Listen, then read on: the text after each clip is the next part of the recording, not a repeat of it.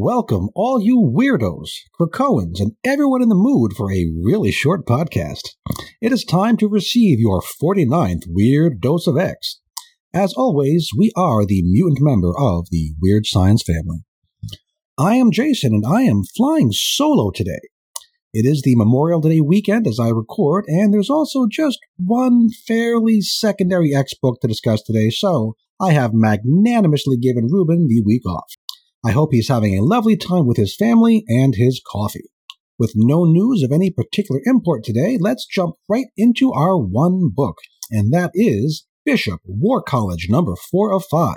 The issue is titled Final Exam, although this is the penultimate issue. The writer is Jay Holtham, art by Sean Damian Hill and Victor Nava for the Earth 63 sequences, and Alberto Foch for the 616 sequences. All the colors are by Espen Grundetjern, and all the letters are by Travis Lanham. The design is by Tom Muller with Jay Bowen. So, as foreshadowed by those credits, our story once again comes in two distinct chunks, on two distinct Earths. Let's start by checking in with good old Krakoa on good old Earth 616. Frankly, these scenes feel pretty generic, maybe even perfunctory, if you want to get an SAT word in there. I don't get the feeling that writer Jay Holtham is really interested in this bit. We get one page of magic seeming to realize that, hey, remember those kids that Bishop is supposed to be turning into lean, mean killing machines? I haven't seen any of them for a while. I wonder what's happened to them. Well, those kids continue to be trapped in an oddly extensive series of caves under Krakoa, fighting back and forth again with the Fenris twins, who again are leading an Orca strike team, trying to quite literally undermine the island by spreading blight swill and busting open the pit. All of these scenes and all of these issues feel interchangeable. There's no sense of forward plot momentum, it's just the same stuff. Again, you could mix up most of these panels and it would not make a difference. Here, though, we are reminded that the Fenrises are wearing these Orcus Tech armbands that cancel out the Blightswill power cancellation, and you might expect that these would be locked down, fastened onto their arms super securely. Nope, they pop right off with a merest touch, perhaps even more easily than Cyclops' visor. At the end of the fight, the War College kids have the armbands, but Orcus and Fenris still have some guns on their side. None of that much matters, though, because at that very moment, the Orcus tunnel machine breaks through into the pit. So, do we get our big payoff? Do we see what the pit even looks like at this point after all the comings and goings of Sabretooth and his frenemies? No, we do not. All we get is a distant wide shot of all of our characters looking through a gap into where the pit should be, and one of them, I think it's Cam Long, although it doesn't matter, not even very excitedly saying, "Oh no." So I guess our big reveal, such as it may be, will have to wait for our next issue. Meanwhile, there's quite a bit more energy and creativity being expended in the Earth 63 portion of our story.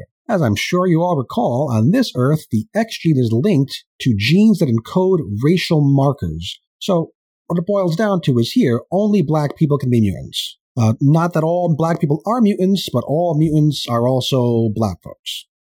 Now, most of the classic X-Men we know and love are still mutants here, including Professor X, Beast, Logan, Nightcrawler, Jean, all of them really. Just in this universe, they all happen to be black. We don't get any kind of a deep look into how this would have changed their backstories and character development, but the new visual character designs look pretty nifty. When last we left Bishop, he and his Earth 63 counterpart had gone off to visit the Earth 63 version of Heather Tucker, aka Tempo. Now, this makes sense because Tempo's power had been part of the accident that sent Bishop into this universe. The Earth 63 Heather Tucker insists that she's just a doctor, dammit, not a mutant, but Bishop quite aggressively and inexplicably does not believe her. While he's being all disbelieving, the Tucker Clinic gets attacked by the Human Liberation Front. Oh, and by the way, Heather Tucker's father, also a doctor at the clinic, is alive in Earth 63, at least for the next few panels. And that's where we pick back up, with Bishop fighting the HLF, a team of anti-mutant humans in Iron Man-type suits. These humans are quite the eclectic collection.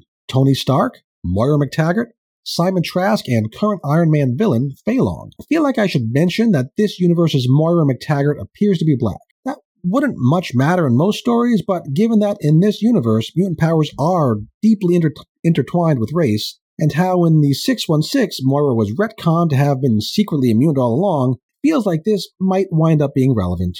Or maybe just a red herring. Bishop tries to get his Earth-63 counterpart to help out in the battle, but that Lucas Bishop is reluctant, insisting that he's, quote, never blasted anyone. The art isn't entirely clear, but I think that Earth-63 Lucas does wind up using his powers to blast someone, so I suppose this is a red-letter day for him. At that moment, the Earth-63 X-Men appear and join in the battle, until Moira triggers what appears to be a suicide bomb vest, and the whole world goes white. Is this a universe reset? What would that even mean in the context of a multiverse? Do they all reset?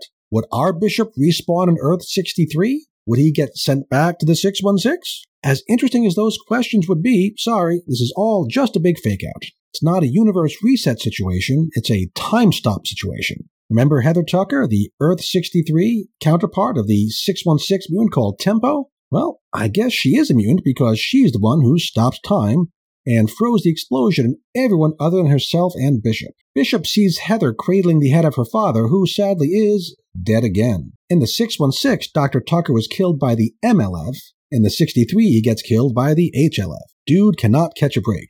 He can catch shrapnel with the best of them, though, but apparently not a break. Sorry, too soon. Now we get to the twist of the issue, and it's one I don't entirely know that I follow, so maybe a kind listener can write in to weirdsciencedccomics@gmail.com or at WS Marvel Comics and explain it to me. The pre-twist situation is that, just like Bishop suspected, back up there, the pre-twist interpretation is that, just like Bishop suspected, the Earth-63 Heather Tucker is indeed a mutant. Maybe she was concealing her powers, or maybe this is her powers manifesting for the first time? That was what I thought, but then Heather, the one cradling dead dad, says, my father, I tried to save him. I lost him before, but I tried to save him here. I tried. Then Bishop replies to her, Heather, this isn't our time. This isn't our world. So I guess that means that this is the 616 Heather Tucker, Tempo, the one who was part of the accident that sent Bishop to this universe and I guess wound up here with him?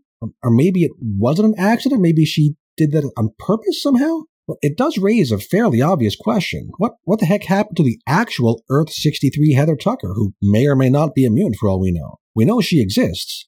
The Earth-63 X-Men and the Earth-63 Lucas Bishop all know all about her. So where is she? Did the 616 Tempo do something to her? Are they working together somehow? Maybe we find out in the final issue because this penultimate issue is pretty much over. Only 2 panels to go. In the first panel, Tempo loses emotional control and says that she, quote, wants more time, and then, if I just use my powers, trailing off. In the final panel, the world goes all white again, and Bishop says, not again. So what even did Tempo do here? She has time powers. She can slow time. She can freeze time. She can accelerate time so as to, for instance, speed up the maturation of fine Krakoan whiskey. But I don't think she can reverse time, which is what she would need to do to bring back dear old alternate universe dad. Is that what she's trying to do, to use her powers in a new way? And maybe that goes horribly wrong because, reversing time seems like a tricky thing. Anyway, your guess is as good as mine, but presumably whatever does happen will be the means of sending Bishop back to the good old 616 so our 2 storylines can come together, our miniseries can wrap up, and Bishop can be available to play his part in whatever happens at the Hellfire Gala to bring about the fall of X. And that's the book. I don't know why Jay Holtham devotes approximately equal page space to both halves of the story when there's really not enough going on in the 616 bit to warrant it. Maybe this should have been just a Bishop book. Forget the whole War College situation. We could follow him to Earth-63, hang out with him there, and then come back home. I think that would have been a stronger book. It surely would have afforded more space to explore what it means for a society to have superpowers linked to only one racial group. And that's the idea in this book that actually intrigues, not whatever the nonsense is with Orchis, but they just don't have the space to really go into detail there. Maybe it was Marvel's idea that this had to be a team book, and to add those bits to tie more deeply into Moira and Orchis continuity to really make this a Krakoa-era book and not just a Bishop story that could happen at any time. If so, that's a reasonable intention. I can see what they were going for, but it doesn't really work. Okay, my reaction to the art is pretty much the same as what I've said in previous issues. The 616 sequences look flat and overly simplistic, with little in the way of backgrounds to establish any sense of setting, while the Earth 63 art is quite good, on the high end of Marvel House style with a couple nifty new character designs, including Earth 63 versions of Wolverine and Nightcrawler. So, Earth 63 artists Sean Damian Hill and Victor Nava remain this book's MVPs. If this had been two separate books, I'd give the Earth 63 book a 7.3 and the Earth 616 book a 4. Reaching for my slide rule, that means the combination book gets a 5.65 out of 10. Okay, wrap-up time. We used to do a recommended reading segment here occasionally, and today I'm going to do a recommended watching. I used the phrase dead again when describing Heather Tucker's unfortunate father, so I'm going to recommend the 1991 film Dead Again. It's a neo-noir semi-time travel movie, with the semi-time travel taking place via hypnosis and recovered memory. The stars are Kenneth Branagh and Emma Thompson, who each played two characters, one in the movie's present and one in its past. The supporting cast is amazing as well, including Derek Jacobi, Andy Garcia, Robin Williams, and, perhaps best of all, Wayne Knight, later of Seinfeld and Jurassic Park fame. So go ahead and check that out. I think it has some thematic and tonal similarities that many X-fans would enjoy. Once again, that's Dead Again, the 1991 film, and I see it's currently streaming on Amazon Prime Video, so if you have Prime, you won't even have to pay for it. Next week, I don't know what we're going to do. We seem to be in the depths of pre-change of status quo doldrums, and none of the books that we usually cover here come out next week. So I don't honestly know what we'll be doing, or if there will even be a podcast, or if Rube and I will just hang out and talk soccer and coffee for a while. Could be anything. The following week, however, promises a bumper crop of something like 5 books, or one short of a plethora. So stay tuned for that overstuffed episode, and until then, how about you go read some X-Men comics?